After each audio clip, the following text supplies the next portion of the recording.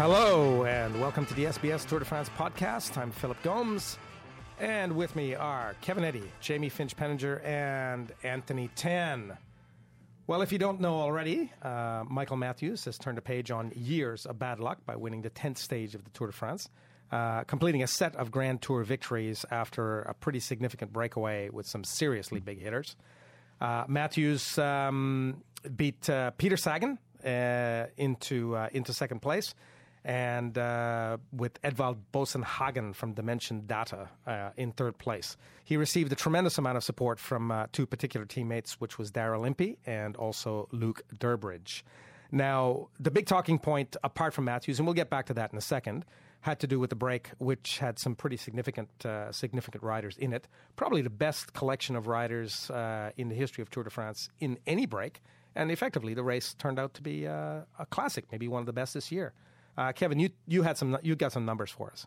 Yeah, I did a bit of working out the aggregate palmares of the Super Break this morning.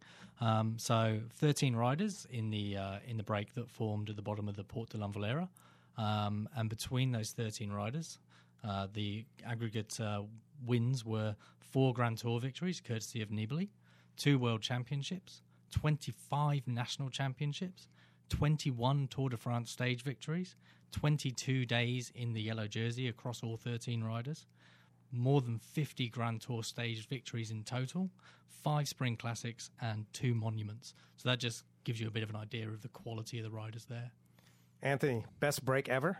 Sounded pretty soft to me, Phil. No, it was awesome. It was the best break I've ever seen at a Tour de France.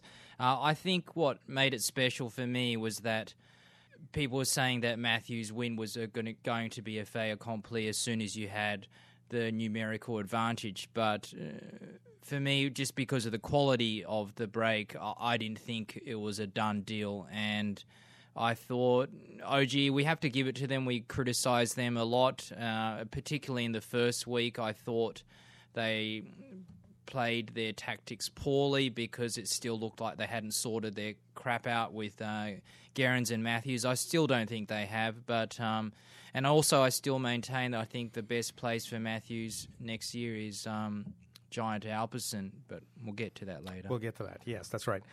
Jamie, Matthews' victory. Describe what the setup was for that to occur. Well, I described it as D-Day for Orica Green Edge in terms of getting a stage victory yesterday, and they turned out to be the Allies storming the beaches, and they took the win. And they did it by creating numbers in that front group with Durbridge and Impey supporting Matthews. And then when the split occurred about, I think it was 50 Ks into the finish. Yeah, anyway. 25-30, I think. Okay, into the finish there, it was Durbridge who really took the initiative there to bridge across to Sagan and then maintain that advantage over the chasers, including my good friend Rui Costa. But yeah, and then going into the final, it was Impey who was making all the attacks and making everyone chase him. The attacks were getting progressively weaker by the end. His last attack didn't actually make it beyond the front rider of Sagan, who was leading. But the important thing was that he tried, and that helped Matthews keep it together for the sprint and not expend any energy that was unneeded. One of the things that struck me in some of the vision afterwards was we have some in-car vision of team manager Matthew Blanco, as Esteban Chavez calls him, where he looked tremendously relieved. And if you look at the backstage pass as well, there were tears in his eyes. Clearly a tremendous amount of pressure on that team. Yeah, I think, let's remember they haven't won a stage since stage 5 of the 2013 Tour de France when they won the team time trial in Nice, which followed Gerrans' win in Corsica. So, 2 years without a win. Let's remember they're not up there with Sky in terms of funding, but they are very well funded. And then they have... before last year's Vuelta, they were a stage hunting team. So for a stage hunting team, well funded, to not have a stage win in the biggest bike race in the world, that puts a lot of pressure. I have to say, perhaps that some of those tears was because of White realising that maybe they shouldn't have let Bling go, because most likely, 99% he is leaving OBE at the end of this season. I think Matthews has shown why he's such a valuable rider. This guy has at least 10 good years ahead of him, and so sometimes you have to make those hard calls. It sounds... I'm not having... I guess I'm having a bit of a go at Gerrans here, because he's only got a shelf life of maybe a couple more years when you compare it with someone like... Matthews, for me, is reminiscent of Sagan. He's a little bit quirky. He's a similar type of bike rider, and I just feel he's one of the most exciting talents, not simply because he's an Australian. I mean, I'm not really even a massive parochial fan, but I just think in terms of what his longevity, what he can provide to a team, he's right up there. We do need to talk about the man who finished in second place, because the work he did towards the end of the race was prodigious, to say the least. And sadly, he came off second best. I mean, he's someone you really want to see win a race. But in this case, we're kind of torn as Australian. We don't necessarily want to see Sagan win. But really, maybe Sagan was the real winner today, because he was just incredible, wasn't he, Kev? Well, as the sole Brit here, I feel very entitled to say that Sagan was totally robbed. He did all the work. He attacked from the gun. He attacked 3 or 4 times up the climb. He attacked on the descent. He did all the work in the break. He attacked on the Berg, which split the breakaway. He attacked on the Berg 7K from the end. He attacked everywhere, and he came second. So, Jamie... He should have done less work. And actually, that's a good question, though. I mean, do you think that Sagan's performance actually cost him to win in the end? I think it's a return to Sagan's tactics, which saw him finish in the top 5 so many times 2 or 3 years ago, when he was constantly finishing off the win, but always looking the strongest bike rider. He was forced to follow moves. And since then, we've seen him become a bit more mature, I think, in taking that World Championships victory. We didn't see him until he made his decisive attack. And we've seen him in more recent times be a bit more patient. But yeah, this time I think we saw... Well, I think it was partly due to the tactics of Orica Green Edge. They drew him out, and they did that very successfully and forced him to waste energy. But yeah, it was a bit of a fall in tactics. But then again, he's racing for the green jersey, and that's what he accomplished. He got into green, and this is why we see Sagan winning green all the time, because he's willing to go on these ridiculous moves, and and they pay off. Setting new standards, really, for wearing the rainbow stripes. I mean, whoever comes next, the next world champion, has a lot to live up to, really. I think we don't think that Sagan's going to win the next world championship because of the nature of the course, but whoever does, whether it's Cav or whether it's Greipel or whether it's Marcel Kittel, they're not going to be able to do what Sagan has been able to do this year in terms of showmaking. Do any of the other riders, Anthony, in the break, do they have any questions to answer, or is basically them just sitting there watching Orica Green Edge dominate along with Sagan? Well, I would say that Sagan didn't do.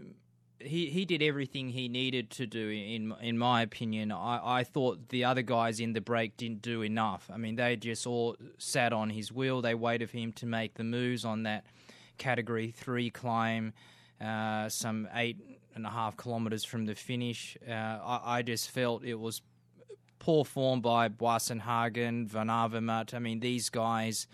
They've got such good pedigrees in one-day races, and I felt they didn't treat that. They said they treat these stages as one-day races, but for me, they didn't race like the only person who raced like a one-day racer was Matthews and Sagan. For me, I thought the others came up short. Sagan had to make those moves because the others weren't making them. Otherwise he would have come to the finish with 15 riders in that break instead of 7 if he hadn't split it up in the crosswinds with about 20-25 kilometres to go. Kevin, one interesting side note from this involves Zwift, right? Which is kind of a unique little thing. Orca Bike Exchange and its riders seem to be making a little bit of a specialty of involving Zwift in its wins in some way. I mean, we had Matthew Heyman using the online training service to recover from injury, and then he went on to win Paris-Roubaix. And last night, Bling did what? Well, I don't want to overstate exactly how much Zwift had to do with Matthews' victory. He has done one Zwift session of an hour and a half, which was 35 Ks yesterday. So I don't think it's a core plank of his training program. However, I don't think you can deny that Zwift is starting to kind of catch on in the peloton a bit more. Obviously, people have been looking at it since Matt Heyman used it.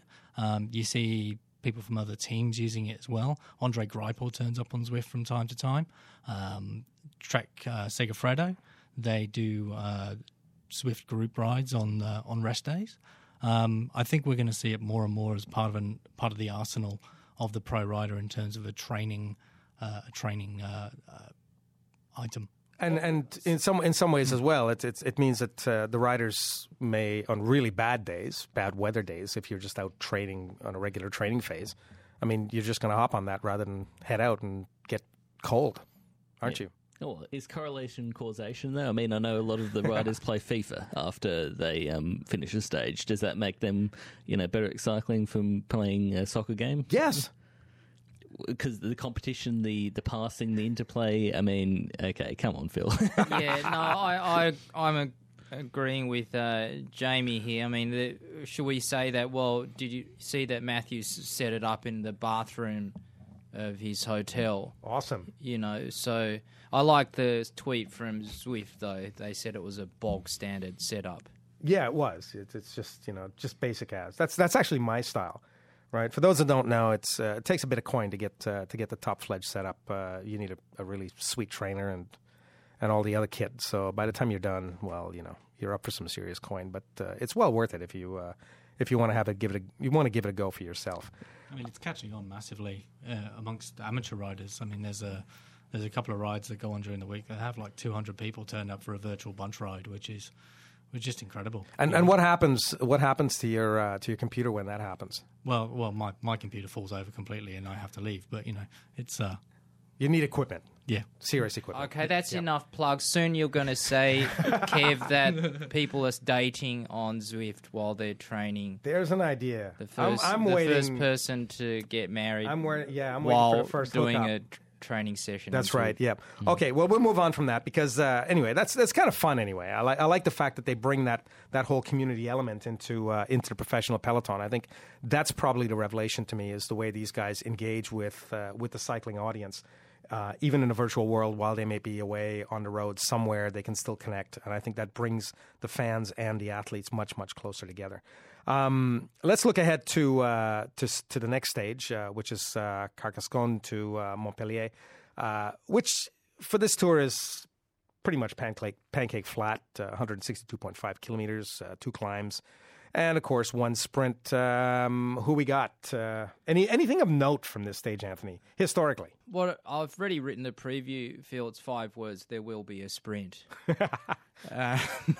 No, well, what we know about Montpellier is that historically this is a stage where the big sprinters win. It's all started in 93 with Olaf Ludwig, and then we had McEwen win, and most recently it was Greipel, I think about 3 years ago. But interestingly also, often the sprinter who wins in Montpellier also has won the Maillot Vert. But I think if anyone other than Sagan is to win the green jersey, they must. It's not a should win in Montpellier. They must win in Montpellier because he's got the lead. He got the lead off Cavendish last night. There's only probably one more chance other than tonight to rack up points, and then the next chance is Paris. Any picks from you, Jamie, for tonight?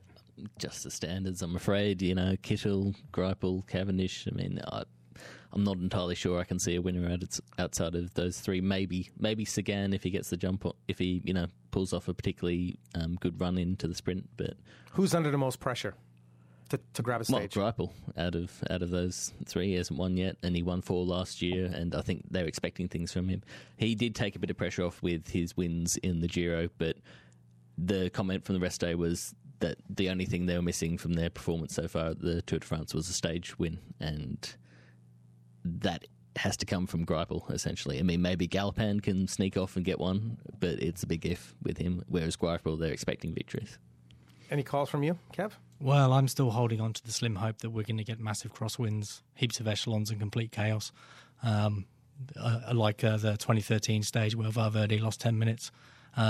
Whether that will happen or not, I'm not entirely sure, but that's what I'm praying for. You've got two wins here, both coming from the north. You've got the Mistral, which everyone knows encircles the Ventoux, and then you have what they call the Tramontane, which is a northwesterly. And then Montpellier is very close to the sea, so you also got the winds from the coast, and that can create havoc. Well, on that note, I think we'll end, because if it's one thing we've learned about the Tour de France, is to never assume that a particular stage is going to be a quiet formality. Something always happens. You go to bed and you think, well, it'll just be a sprint stage tonight. What could possibly go wrong? And you end up with a fantastic stage like last night. And, tonight you might end up with crosswinds. So look out for tonight, the 11th stage, 162.5 kilometer ride. We are going to be live on SBS and in the Skoda Tour Tracker apps from 10 p.m. for what could be another interesting stage for the entire peloton.